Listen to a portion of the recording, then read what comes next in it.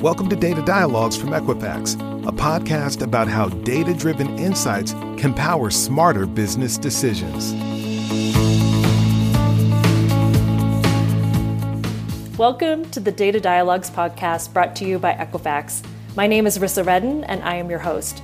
The automotive industry has been front and center as we continue to adjust to pandemic life. From supply chain disruption to micromobility to electrification and the connected car, there is a lot to talk about, and I'm delighted to be joined by an expert. On this episode of Data Dialogues, I'm joined by Tyson Jominy, Vice President, Data and Analytics at J.D. Power. Tyson, welcome. For our listeners today, could you please introduce yourself and talk a little bit about your role at J.D. Power? Well, thanks for having me on the podcast, Rissa. I appreciate the invite. I've basically had data in my career from the beginning. I started as a financial analyst at Ford Motor Company and worked my way through several automakers before landing a job at J.D. Power, where I have worked with automakers on sales and pricing analytics. And now I'm the vice president of the group, and I get to travel and work with all the automakers in the United States to help with their data needs and to assess what's going on in the market on a day-by-day basis. Fantastic. Much like Equifax is focused on harnessing the power of data to drive smarter decisions, J.D. Power is focused on harnessing the power of automotive data to enable faster decision-making and improved customization of products and services. Could you talk a little bit about what you're seeing, what the data is telling you about where we're headed from an automotive perspective? Yeah, I mean, right now the industry is so in flux, and many people listening are probably familiar with the challenges the auto industry has had, particularly with the supply chain. The supply chain, it's a global supply chain, of course, and it remains fragile, not in terms of just the number of parts coming in, but even the availability of workers and the ability to meet demand. And so what we've been seeing in the auto industry is, we haven't had any vehicles really to meet very strong consumer demand. We've been seeing sales that have been tapering off here, certainly in the United States, as fewer and fewer vehicles have been reaching dealer lots to replace those that we've already sold. And so we're in the business of using data to help automakers plan better how they're going to respond to these challenges. And, as we'll see here, there's a number of challenges in a lot of different places right now. I would love to hear more about the challenges that you're seeing and what advice you might offer as well to your customers. So, maybe talk a little bit about the challenges. And I'm curious too, Tyson, if these challenges are COVID specific or if they are more general, but take us through the challenges that you're seeing for the industry. It certainly started with COVID, as everyone kind of in their industry has had problems related to it. But the industry's response to COVID was a lot like what we did after 9/11. We incentivized vehicles very heavily. You may recall that we had offers in the marketplace of 0% APR for up to 84 months and 6-month payment deferrals on top of that. And so we responded with a very heavy incentives push. But what it turned out is it wasn't a demand issue. It was a supply issue all along. And we ran out of vehicles pretty quickly. We've been running for about a year now with a very tight inventory. And then, of course, as we got into 21, the real challenge began, which was the microchip shortage for the auto industry. A car today has hundreds of microchips that control everything from its powertrain operation, its engine and transmission, through that touch screen that consumers love that bring CarPlay, all the way through the airbags and other safety features. And once the industry didn't have enough of those microchips to meet demand, supply dwindled and transaction prices just started to climb to the point that here in September, we were actually seeing new vehicle prices that were up nearly a quarter from year over year standpoint. And what else are you seeing from a COVID standpoint? I mean, I think that we're seeing people more interested in driving their own cars as compared to taking mass transit. Is that something that you're seeing? Yeah, actually, and it manifests itself in a lot of ways. So one, if you live in a market like New York or Chicago or San Francisco that has a very robust public transportation network, the idea of being in a confined space with strangers, may have seemed scary. So what we saw is a lot of consumers in those markets actually move over to, individualized transportation and start buying cars, in some cases, for the first time ever. And so it brought a lot of consumers out of public transportation, but at the same time, it brought so many of us into our homes. And so we're seeing that not only the kind of cars that people are buying is changing, but also the way that they're buying them is changing. We're seeing fewer leases. I mean, leasing continues to decline every month. And not only that, the kind of leases that people are getting are much shorter. So, the 12,000 mile annual allotment lease that's been the gold standard for decades, that's given way now to the 10,000 mile a year lease. Consumers believe that this is permanent, and they are changing the kind of vehicles that they're getting, and the way that they're buying them is getting to be a much shorter ownership period as well. I'd love to hear more about that, Tyson. You mentioned the type of vehicle is changing. How is it changing? What does it look like today as compared to what it looked like in the past? Well, one thing that's exciting and perhaps scary for the automotive industry is the rate of change is so fast, and in particular, the way that electric vehicles and other electrified vehicles have come in. The electric vehicle market really began 10 years ago when Nissan launched the Leaf, and it took us a full decade to go from 0% share for EVs to 2%. Well, in 1 year now, it's gone from 2 to 3%.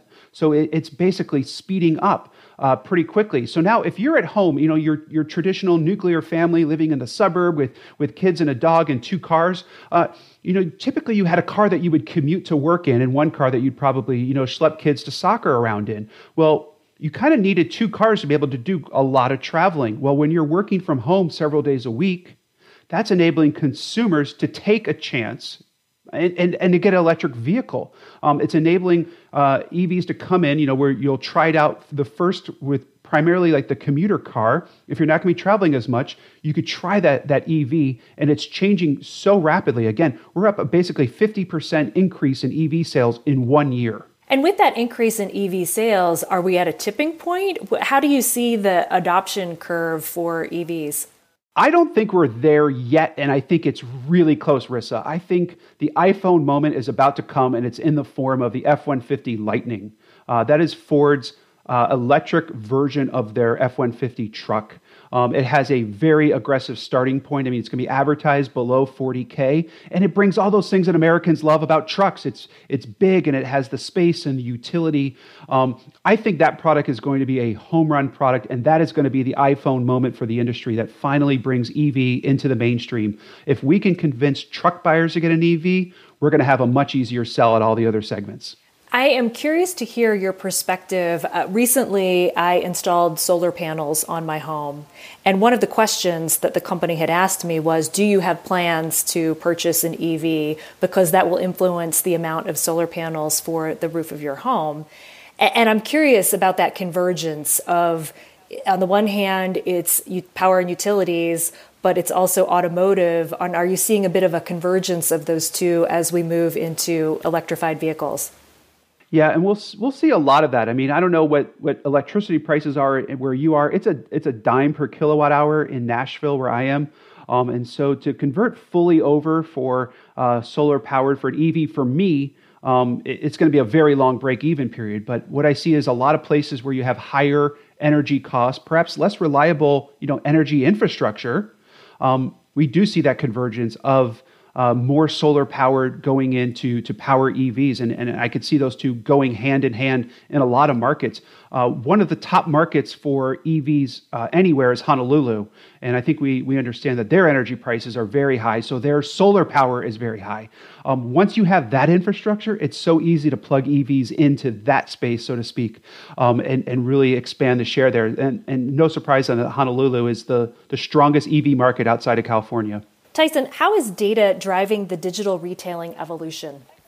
Yeah, that's been one of the biggest winners of the COVID and the post-COVID period was the digital retailing that was going on. I mean, the old days where you would go and spend 6 hours at a car dealership negotiating during COVID couldn't happen. And so as a result, we were able to, the dealers really need to understand the profitability of the two. And if they can make more money doing digital retailing than traditional retailing, they're going to be able to, put more resources there. Well, during coronavirus, it jump-started all of that. You take a market like San Francisco, during the peak of coronavirus, the worst it ever got was that sales were running about a third of their normal rate. which means that in a normal world, they would have been doing a third of all sales digitally, which is about 3x their normal run rate. So as a result, the dealers have all made the investment in digital retailing. And now at the same time that we're having that happen, dealer grosses and the amount of money they're making selling cars has gone from about $1,000 a unit now to about $4,700 per unit during this period.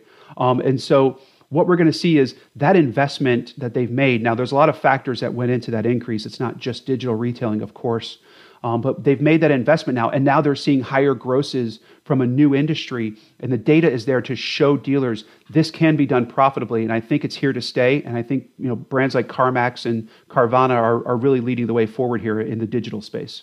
So with the rise of digital retailing, I suspect that there is more data that is becoming accessible to automakers and auto dealers. Is that a fair assessment? Yeah, certainly. So as consumers are doing more online, we're learning more about what's going on, down to the point that we can see when individuals are logging into various automaker websites or competitors while they're sitting in a dealership. You can even see to that level.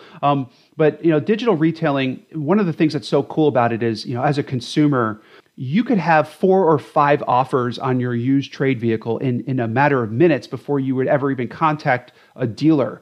And so now we're throwing off data at all sorts of different companies that are seeing the same customer show up in one place and come up in another. And so you're knowing about who is accessing the data and where. At what point do they enter the sales funnel? And you can see when consumers have first looked at an automotive website from a configurator at an OEM website we could see it in the data the day they went home with that car. And you can link that together and start to figure out when consumers move through the sales funnel and when should we even hit them with different levels of incentives. A lot of consumers don't need the big incentives that we have out there. And we have the ability in its early days to start tailoring the offer that consumers see for the incentive based on who they are. And all that's coming relative, from the digital sales environment that we see now. And with that digital sales environment, Tyson, talk to me a little bit about any generational differences that you may be seeing in those consumers. Are there any generational trends that are starting to emerge? Oh, how much time do we have, Rissa? Because once you get me started on generational, I'm never going to stop here. We saw during coronavirus, millennials become the number one buying demographic. And we looked at it and we're like, that's just because coronavirus is keeping boomers home. I mean, they don't want to be out during the pandemic. And it didn't stop. It started gaining steam and it's going further and further. So that right now, millennials are 36% of the buyers in the industry, and baby boomers are 28%. It has just widened. And this is the first generational shift that the auto industry has seen, let's be honest, since the 64.5 Mustang launched, when baby boomers were all turning 18 and wanted that Mustang. And it went all the way until last year that baby boomers were number one in this industry. At the same time that we had this pandemic, millennials took over, and they're the number one buying demographic in 17 of our 27 segments. They buy all the lifestyle vehicles like 3-row crossovers and minivans. They're the number one. They buy large pickups. They buy small cars. I mean, they're everywhere buying the vehicles to commute to their jobs and to haul their families around. And that's the first time we've had a generational shift in like 40, 50 years, which is just, it's so fun to see. And it's coming at the same time that we're seeing the shift to digital. And we have different consumers like millennials who have different expectations. We can't approach them the same way that we've always done. This is a generation that's been raised on Amazon. They know how simple things can be, and that's pushing the industry to really improve quickly to try to meet that expectation. And to really drive customer experience, I would expect a greater focus on that customer experience. Oh, yeah, absolutely. So, Tyson, we've talked a lot about the challenges that are present in the automotive industry. Let's talk a little bit about the wins. So how can the industry use data to drive success and to continue recovery? Yeah, I mean, one of the things that we're getting now in the auto industry, we're going to have way more data than truthfully we can process, because now we're going to start having vehicles talk to us, and we're going to understand so much more about the ownership patterns and behaviors of buyers and drivers of vehicles. So what we really need is the actionable insights from that data and to transform it into ways that we can feed that back and make better decisions, of course. So I think some of the cool things, that we're going to know about really with EVs and autonomy in general, these vehicles are very communicative for the first time. And they're going to be telling us where the owners have gone, when they've charged, what is the best places to put chargers. That's one of the biggest factors in the industry is we need to increase the infrastructure for EVs. So where do we put them? Well, we need to understand where the consumers are and put them in the right places and have the right EV charging capabilities in those places. It's not always just about bigger is best in EV charging. So there's a whole lot of ways that we can start to use data to make better decisions. But truthfully, understanding more about each individual consumer is kind of the next step in the auto industry. Today we do have a lot of incentive offers that are $1,000 customer cash or 0% for 60-month APR, just big offers designed to attract the largest number of people. But not everybody needs all of that, all of those incentives to do their transaction. So I think we're going to start to see the ability to really customize the experience and even the payment levels that consumers are getting. Tyson, I'm fascinated by something that you just said around the cars now talking to us, which feels like a bit of a Jetsons, to remember the cartoon of years gone by, but it feels a little bit along those same lines. So with cars talking to us, what will they tell us? What sorts of information will we get from them? And also, I'm curious how this is related back to the connected car and all of the different connection points that we're starting to see. Well, probably one of the best examples, and we're seeing it right now in the marketplace, Tesla is using its safe driver scores as the determining factor in their rollout of full self-driving software. So right now, Tesla cars are watching its owners drive, and if they are behaving well enough, they will actually get their full self-driving features turned on sooner than other consumers with the same vehicle. So cars are going to be, whether we want it or not, they're going to be watching us, and they're going to be working with us. In some cases, it will be to upsell us. They'll watch, and cars will know if we're about to go on a long-term journey. Cars may offer us a subscription to adaptive cruise control or more advanced driving assist systems.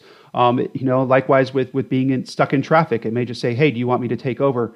But cars are going to be watching all this, and of course, reporting back on a lot of these items. Now, some people may think that sounds Big Brother-ish, but for the most part, what we're seeing is it's watching to see what consumer behavior is like, and quite frankly, we're using that to train our artificial intelligence and ML codes to help create better, advanced driving assist systems.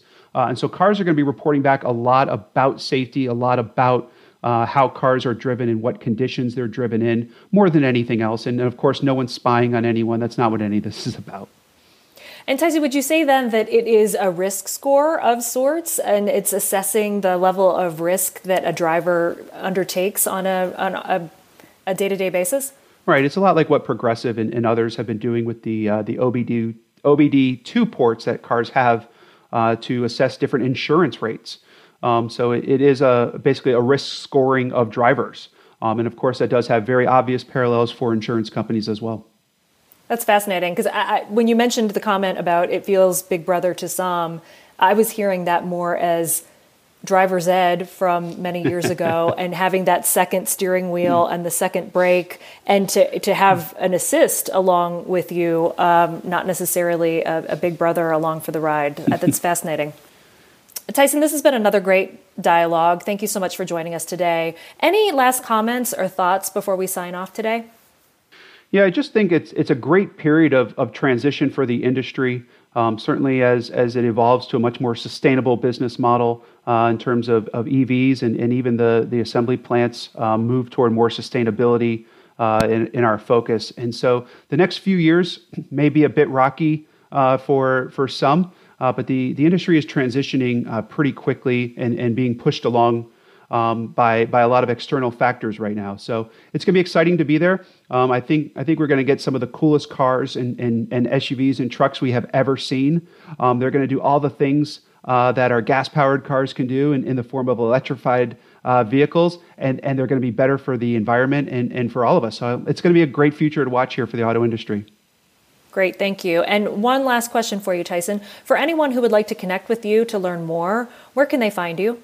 Well, the easiest place to find me is Twitter. Some say I'm there too much, but if you want to find me, it's my first name _ last name, Tyson _ Jominy at Twitter. So you can find me there, and I'm usually there debating one thing or another, mostly about EVs and plugins, though, these days.